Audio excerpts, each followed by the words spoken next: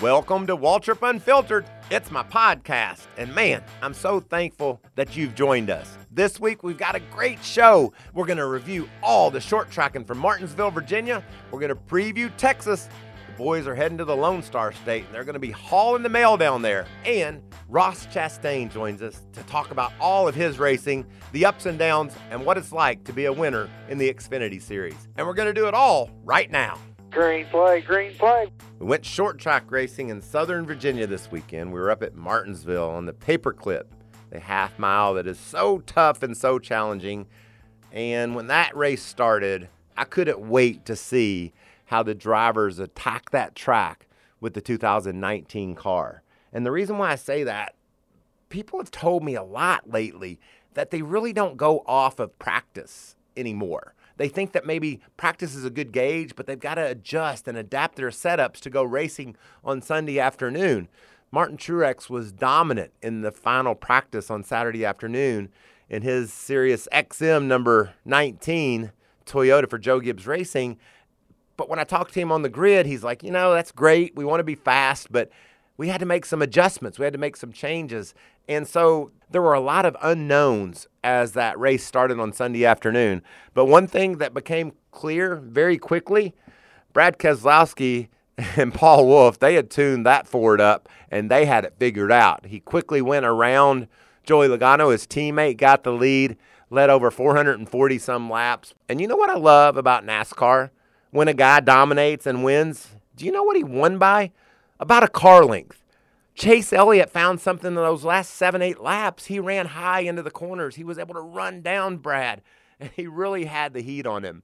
There was not a lot of crashes. There weren't a lot of cautions. There weren't a lot of lead changes. But if you were at Martinsville, like I was, sitting up on the hill watching, there was a lot of action, side by side, beating and banging, racing short track style that I really love seeing. And so I wrote on the old Twitter machine, I hope people don't just say, well, Brad dominated. These new rules, these 2019 cars aren't that fun to watch. Well, you can't even begin to think that the cars had anything to do with the product you saw Sunday. It was just racing. It was just a guy who got on a roll. He got his car right where he wanted it, and he managed. That was a comment he made after the race. He said, I got out front and I was able to manage the race. That's just brilliance. His crew chief, his team, they were brilliant with the adjustments. The pit stops were perfect. And Brad put on a performance like we've seen at Martinsville in the past when Richard Petty won 15 times. My brother Darrell, the success he had there. Jeff Gordon's victories. There's just people that get it and they get the job done. And instead of complaining about what we saw on Sunday, I just want to celebrate it. I think it was crazy amazing to watch Brad operate. And he operated flawlessly for 500 laps. And that included having to close it late when Chase Elliott was running him down. So thank you, Brad. Thank you for that performance. And I just appreciate what you accomplished. Now it's on to Texas. That's a whole different animal. Texas is going to be a lot like what we've seen at Las Vegas, what we saw at California. Wide open racing, fast speeds, a lot of throttle down in the corners. It's recently repaved and reconfigured, so I can't wait to see the 2019 cars and how they will run there. Been a lot of talk about qualifying, especially after California when nobody made a lap.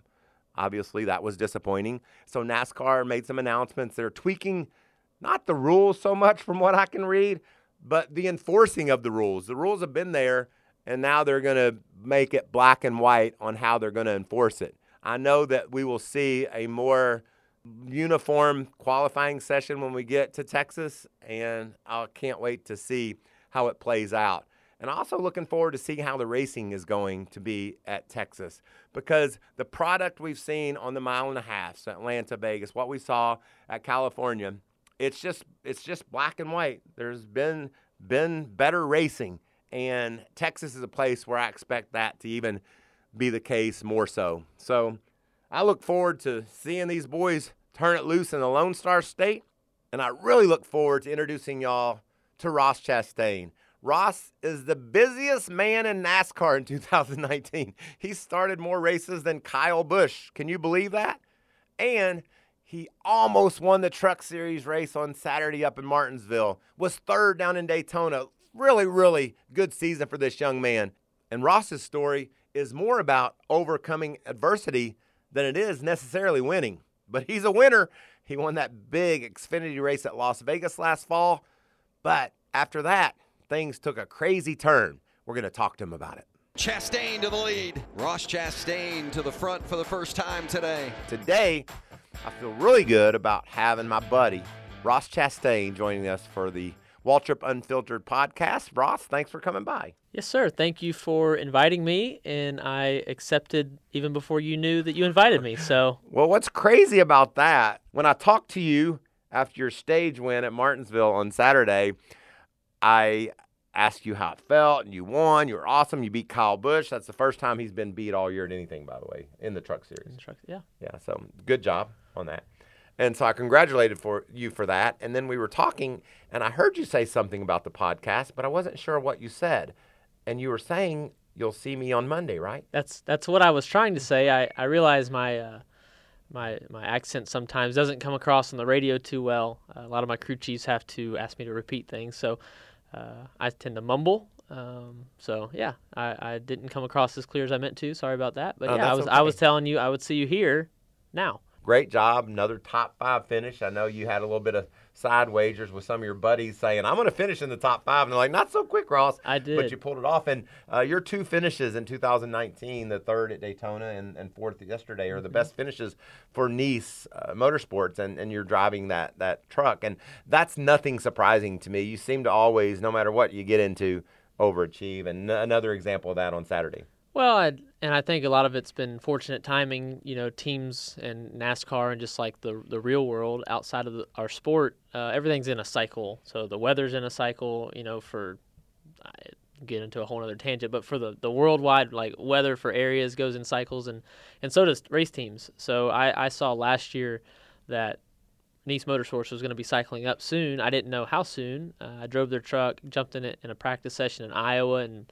thought, man, this thing has some potential. And then I raced it at Bristol, Texas, and Homestead, and we were really far off geometry-wise and on our setups.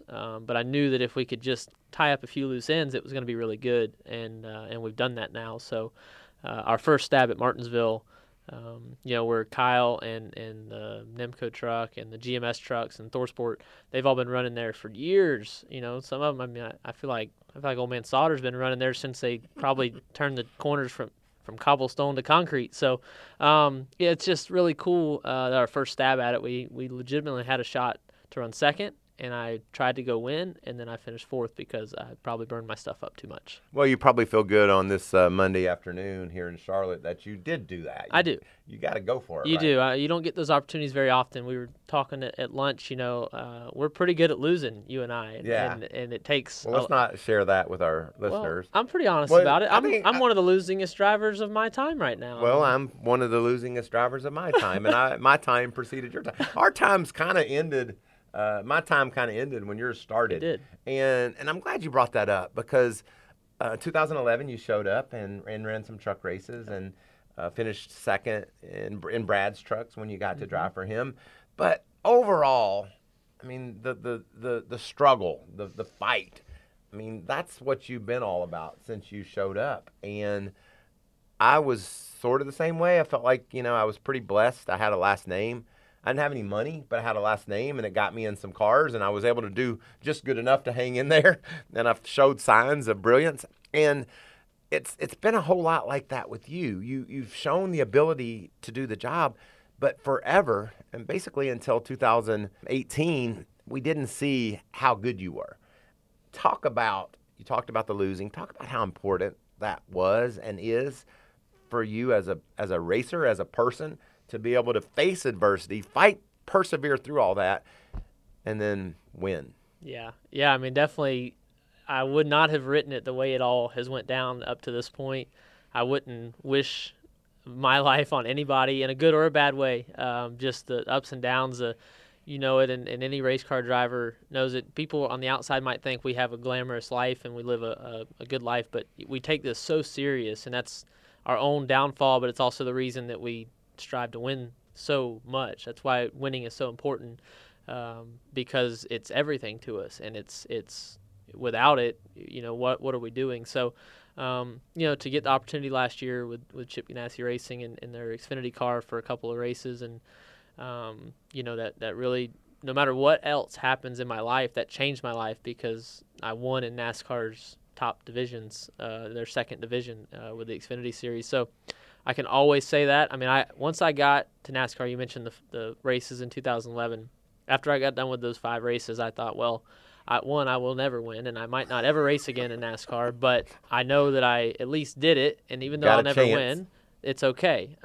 So I set my goals, pretty, they were still lofty to be competitive, but I just thought, I knew right after those races, I was like, man, what it takes to win is beyond where I'll ever reach. So to have that opportunity and to out of the 3, had a shot to win all of them, and definitely capitalized on one. And just I look back at all of them, and I couldn't have done a whole lot different speed-wise. I could have just raced a little better in the other 2 races besides the one that we won. Yeah, but, man, it was impressive. I mean, you got to go. We just talked about it, yeah. About Martin. That was this past weekend.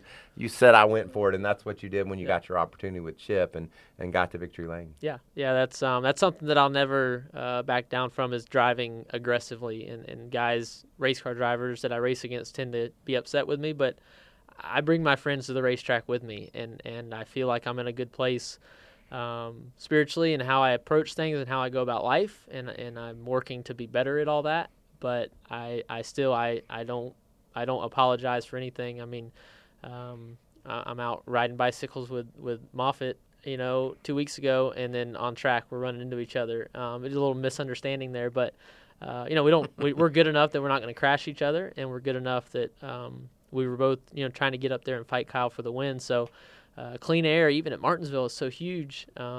It's important to be in front of as many trucks as you can be.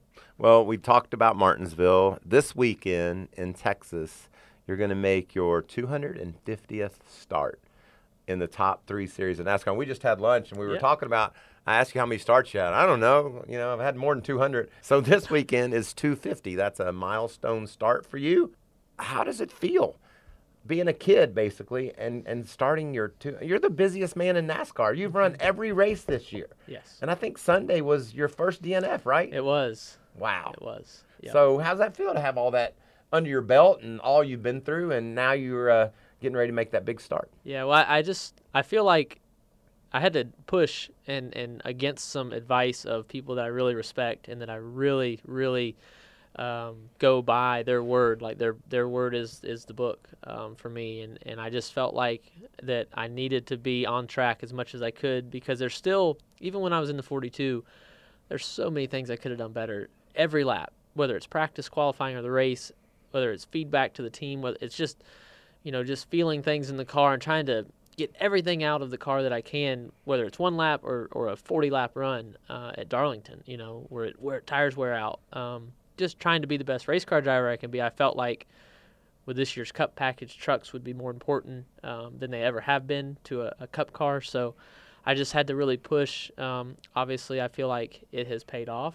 We're second in owner points in the Truck Series, and if I would have claimed driver points, would be leading the driver points, and that's a tough one to swallow for everybody at Nice, but it's really like they get kind of down about it. I'm like, look at how good that is. That means that we've ran better than everybody. Right. And we're knocking on the door of winning. And to get Al Nice, the only veteran owner in NASCAR, and Miss Lou, their first win in the Truck Series would mean, obviously it's what everybody is striving for, but it would mean the world to me to give that to him for all of his sacrifices, one for our country, and now to NASCAR, what he's put in. It takes a lot to be a team owner in NASCAR. I'm not telling that to anybody new here, but it's a tough business model, and it's I just want to give that to him so bad, and I want to win as well. So I didn't know 250. That's a cool deal. And I'll actually run some laps on Thursday with an adaptive car program. I heard about that for some wounded veterans and some guys, paraplegics and different scenarios there. So excited. I'm going to go up and see the car today for the first time and get out there Thursday and take them around the racetrack. That's got to be a thrill for them for sure, but for you as well to be able to give them that privilege. It is. Yes, that's really awesome. So you talked about Mr. Neese, Johnny Davis, Jay Robinson. I mean, you've got some guys that own the vehicles you're blessed to be able to race with their sleeves rolled up. They're fighting tooth and nail to provide you with the equipment that you can go out there and contend and compete with. And I know how special that top 10 finish in the Daytona 500 for Jay was, and for you as well. That's a big deal. It was. I have always heard about your time with Jay and y'all's run there. And I remember watching that. And obviously, as a race car driver, you study a lot. And guys talk about watching film, but I feel like I do a pretty good job with. And every race car driver is pretty arrogant and self-confident in the fact that they do everything better than everybody. So I'm very self-aware of that. But I just remember watching all that and watching you go through the whole weekend with a lot of pressure for your final race, and then you go out and you accomplish a goal like that. I go into my first Daytona 500, and I had no goals. I thought, man, we'll probably just crash. Everything will go wrong. I'm a little bit of glass half empty a lot of times, and Jay said, no, we stick to the plan. There was offers as recent as like Wednesday of the Daytona 500 for somebody else to get in the car after we had qualified. And Jay said, nope, sticking to our guns. I know we will make the budget back. We'll make the budget work if we go and run our race and finish where we know we'll finish. And I don't know if he thought 10th. Right. But that was a really, really big deal, and something that I may never accomplish again. But it's the hard work that, there's hundreds of people that have gotten to me where I'm at, whether it's small-time sponsors at my local short track or my family getting me all the breaks, or just the fact that I grew up on a farm and grew up different than everybody else now that I know up here in NASCAR world. I feel like I'm pretty different than a lot of them. I might look the same. We're all, similar kind of guys. But it's really a dream come true that I'm having a amount of success that I am. Like, I walked out of Martinsville yesterday smiling, even though we lost an axle, broke a motor, went a bunch of laps down, and didn't win the truck race. I walked out of there smiling out because I felt like I did a really good job on track.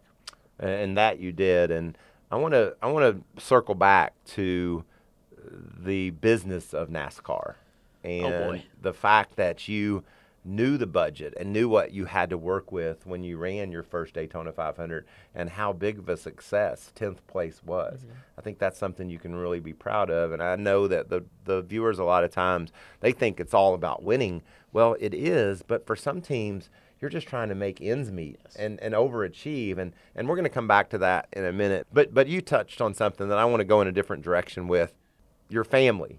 You're from Florida. Your family's in watermelons, and that helped you get started racing, and it helped me get to know you back in 2011 when we went somewhere in Delaware or Maryland. That's right. and picked watermelons. That's right. And I was so intrigued. I was a kid.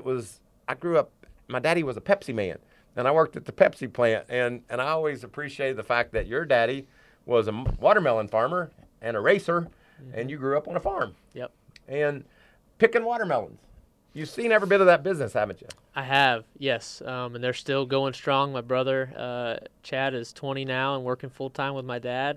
And just they're down there kicking butt. And it's so cool to get to go back there. Obviously, whenever Christmas time, I got to go down there this year. And it was a little bit of a dark time for me, with everything that had went on. But it's really neat. To just see the success that my family's able to have.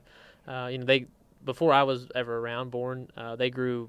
My family's grown every kind of vegetable in South Florida. They were in South Georgia 3 generations ago, growing tobacco and cotton and struggling. It wasn't a great life at all, from what my grandparents tell me. And now to see, that we've stuck with it and we found watermelons to be our niche, and we don't try to do anything else now. We just try to grow the best watermelons. But what's really cool is that just like NASCAR, the watermelon industry is a huge family. And even though we're all competitors, we all get together for conventions every year, and we all have good fellowship, and a lot of business gets done there, and we can work together and trade loads and raise money for charity, raise money for research, and raise money for marketing for my racing, as part of the marketing budget. That's how it all got started. Yeah, and then you remember the Queens. We still have Watermelon Queens coming, so that's where they come from. They have a pageant And we pick a new queen each year. They go through a pageant process, and they have to be able to be very good at public speaking, something that I have struggled with, and they have taught me some stuff. I mean, a watermelon queen and a NASCAR driver have to speak a little different. But they come to the racetrack with melons and pass them out. And they do, and that's the way we just try to get, push watermelons to people so that then they're like, man, that was one good slice. Let me buy one on the way home for the family. And it's been about farming since you were a kid. And did your grandpa, was he the one that started in the racing? How did this all begin? There's some mixed stories on Wikipedia. So my grandfather never raced. Well, that's on Wikipedia. Yeah, my dad I did a little research. I know, and I've taken it down, and I've also never done figure 8 boat racing,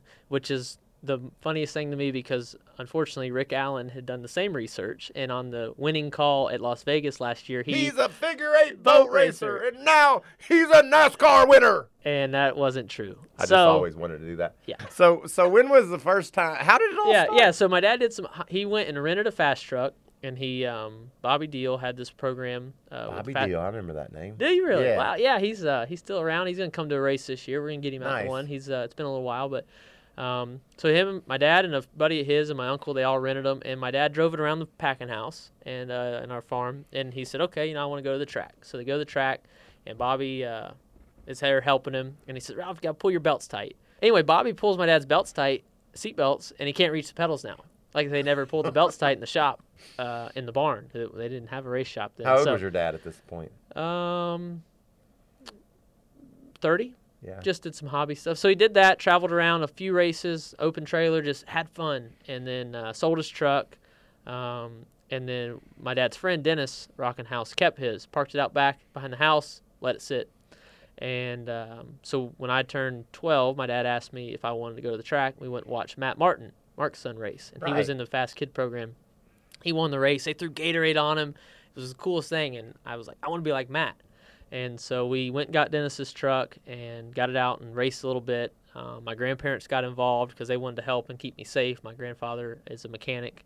And then, it really brought our family together. I don't think we realized maybe, how much closer we could be than we already were by going to the racetrack and everybody coming over and helping on the race car. It really brought us all together. And we just did it as a hobby, though.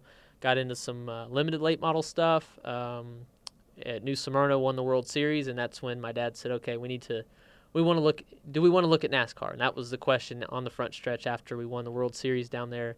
And I said, let's. What does it take? I have no idea. And so we figured out the business side of it, and met Stacy Compton, and from there, for one reason or another, it's all worked out. We've been incredibly blessed and very lucky. You've had some great rides and some great owners, and in 2018. I would guess, and I'm going to ask you, when Chip Ganassi asked you to drive the 42 car, was that a dream come true? Yes. That's what I would assume it was. And when you got that opportunity, you were so impressive behind the wheel, nearly won at Darlington, dominated there, and then took that car to Victory Lane in Las Vegas. Tell me who you were that Saturday night after you accomplished that in Las Vegas, and what your emotions were and how you thought back to your dad and your grandpa and everybody making you a safer car, and now you're a winner in one of the top series of NASCAR.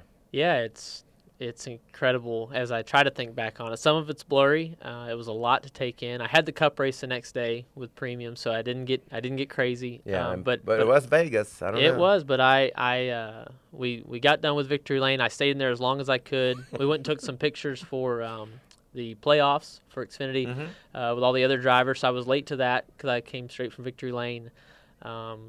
Stopped on the way back from there to walk back to Victory Lane because I didn't want to be done yet, and slipped into a little side room next to the media center and had a moment to myself because it all of a sudden kind of hit me.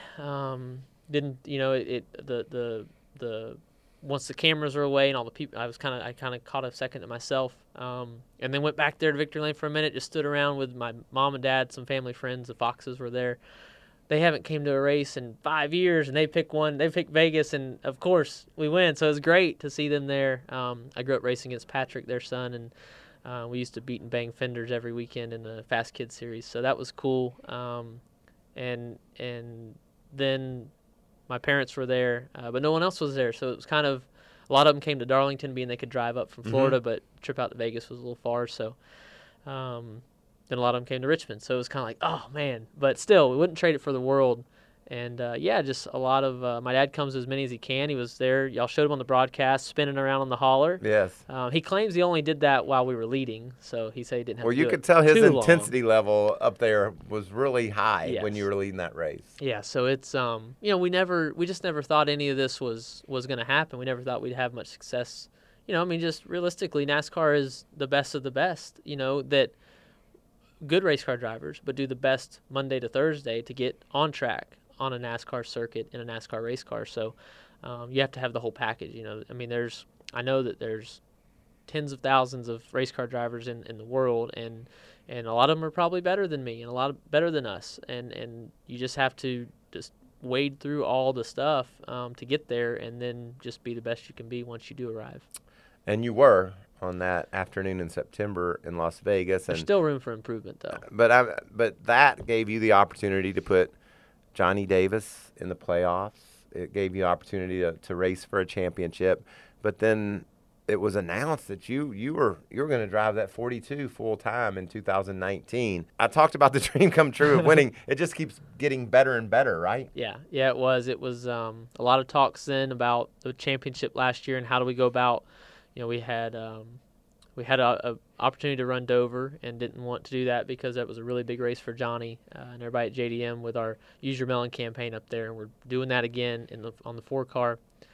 Coming April? Cool. The spring and fall Dover races, we'll do Protect Your Melon in the spring for buckling up and Use Your Melon in the fall for driving sober. That's awesome. So it's really, I was actually just going through some emails before I came in here. We're doing some more video stuff, video-oriented shoots to have out for social, because we're kind of, Delaware is a small state, but we have a very large presence up there. Actually, a lot of the residents up there think I live there because I'm up there for their state fair and the races, and we're up there a week each time. That was we didn't do the Dover race, and then we'd had talks about running races in the rounds, getting to Homestead, and then having Homestead. But John Hunter was in there. We wanted him to run out to try to go win the Owners Championship. He'd had more races with the team, probably a little more well versed. He goes and wins Kansas. Great. Obviously great for him. That was, I was one of the first ones. I about jumped in the window. I knew how hard he'd been working. We were working side by side, and we still do. So I still have some, work with Josh over there, Josh Wise and John Hunter and Kyle and different people.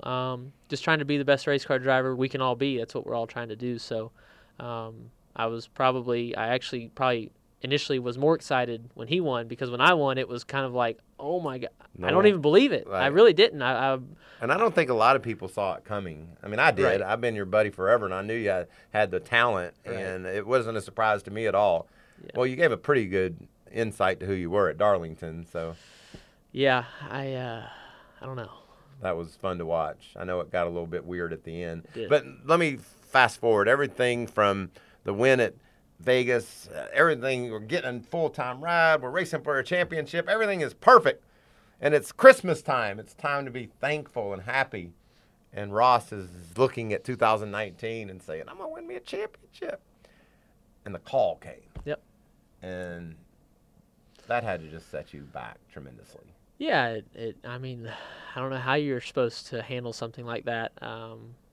It didn't sink in. I called my dad and uncle and people, my family in Florida, and told them the next day. And no one knew what to say. I didn't either. When the news came that DC Solar was out and there was issues and Chip wasn't going to be able to race forward,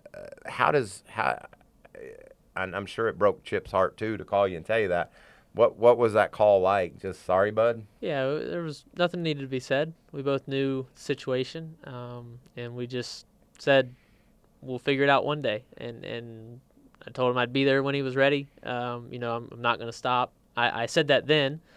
I went home for Christmas, was home for about a week, and thought a lot about walking away from all this and just maybe it's just not meant to be. Maybe it's not in my plan to do this, and just felt like there was more to be gained here and more that I was supposed to do in NASCAR. So the farm will be there. Obviously, when I go back, I'll be low man on the totem pole, and I'm kind of excited about that. Yeah, work your way back up. Yeah, huh? less responsibilities right off the bat. I'll just have everybody, when they need to delegate something, my brother, he'll just tell me what to do. And that's when I'm there, he tells me go do this, I go do it. And That's awesome. so, yeah, so just thought a lot about that and thought, I want to make a go at this. I feel like there's potential. I see light. I don't see the doom and gloom people talk about with the ratings and the attendance. I see a lot of good in NASCAR. And it was all evident at Martinsville this past weekend. Yes. How much energy was up there. Right. A lot of fun. People are always going to find something to complain about. No doubt, especially now that they have that Twitter that thing. That darn Twitter. Yeah, I don't know. I like it, but I'm with you. I don't know. Oh, we're the same. So you get on the phone, you call Johnny, you call. Well, he called me. So once they told him, he called me right away and said, do you want to get back in the 4? So the Blake deal, he had been announced. It was terrible timing. His deal ended up not working out. So the 4 car was back open. We looked at the 15 number to line it up with Jay in premium. And at the time, Jay had the 15 in truck as well. He had the That's a rights good to the number. number. Yeah, it is. I love that number. So, but we wanted to stick with the 4. We had so much history and so much, good luck with the 4 that obviously hasn't went great this year so far in the 4 car. But we're gonna get it back to where we were last year. And so he called me. Yep, want to do that. The colleague stuff was working with Nutrien Ag Solutions. So Elliott Sadler had that sponsorship and had that program, and he wanted me to be a part of it. And Nice. that is so cool. Yeah. That somebody he tells me the story about Dale Jarrett helping him, and he wanted to help somebody now that he's stepping back from racing and he wants to be at more of his kids' events and games. So, Brett Griffin and the group that they have has been great. They've added Talladega now, so we've got Chicago in the fall, Texas, and Talladega coming up, and just working with Nutrien Ag Solutions is going to be a big step in my career.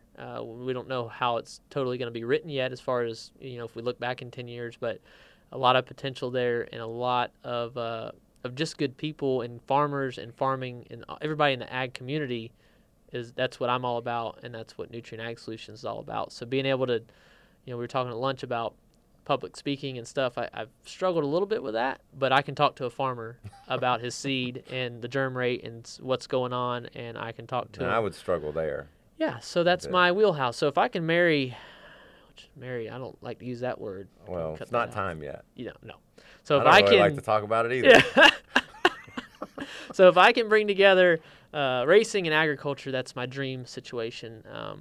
So having them on board is a dream come true. Well, having you here today is something that is really I'm thankful for, because it sends a message that there's going to be twists and there's going to be turns. Man. And when you think you've got it all figured out, you better figure again. I know you're very well aware that I lost a whole lot of races before I finally won one, but I'd never quit believing, and I never ever considered giving up. And I know there's times when you look in the mirror and you say, what am I doing? Is this what I'm supposed to be doing? But inside, the answer is yes, this is what I'm supposed to be doing. And I just appreciate you sharing your story with everybody today, and coming to 2019 with a different plan than you thought you were going to have, but then maximizing the way you've run in the trucks and your Daytona 500 and Johnny Davis's cars. This year, I hate to sound corny, but the way it's going, it could be more valuable than if it had went in any other way. That's all I can believe in. That everything happens for a reason, and you have to lose something to gain something great. And I believe in His will, and whatever. I'll be here for the good stuff whenever it comes. I mean, this is great times now. We're everything has went really well on each side in certain areas, and we're just trying to clean up the small mistakes, now on the racing side. But for me as a person, got to go home a couple weeks ago and see some of my family. Some of my grandparents are going through some stuff, some surgeries, just fighting the fight with some scary stuff. But to see them and spend some time with them was great. and I'm getting to chase my dream here in Mooresville and try to be a successful NASCAR driver, which is insane for me to think about.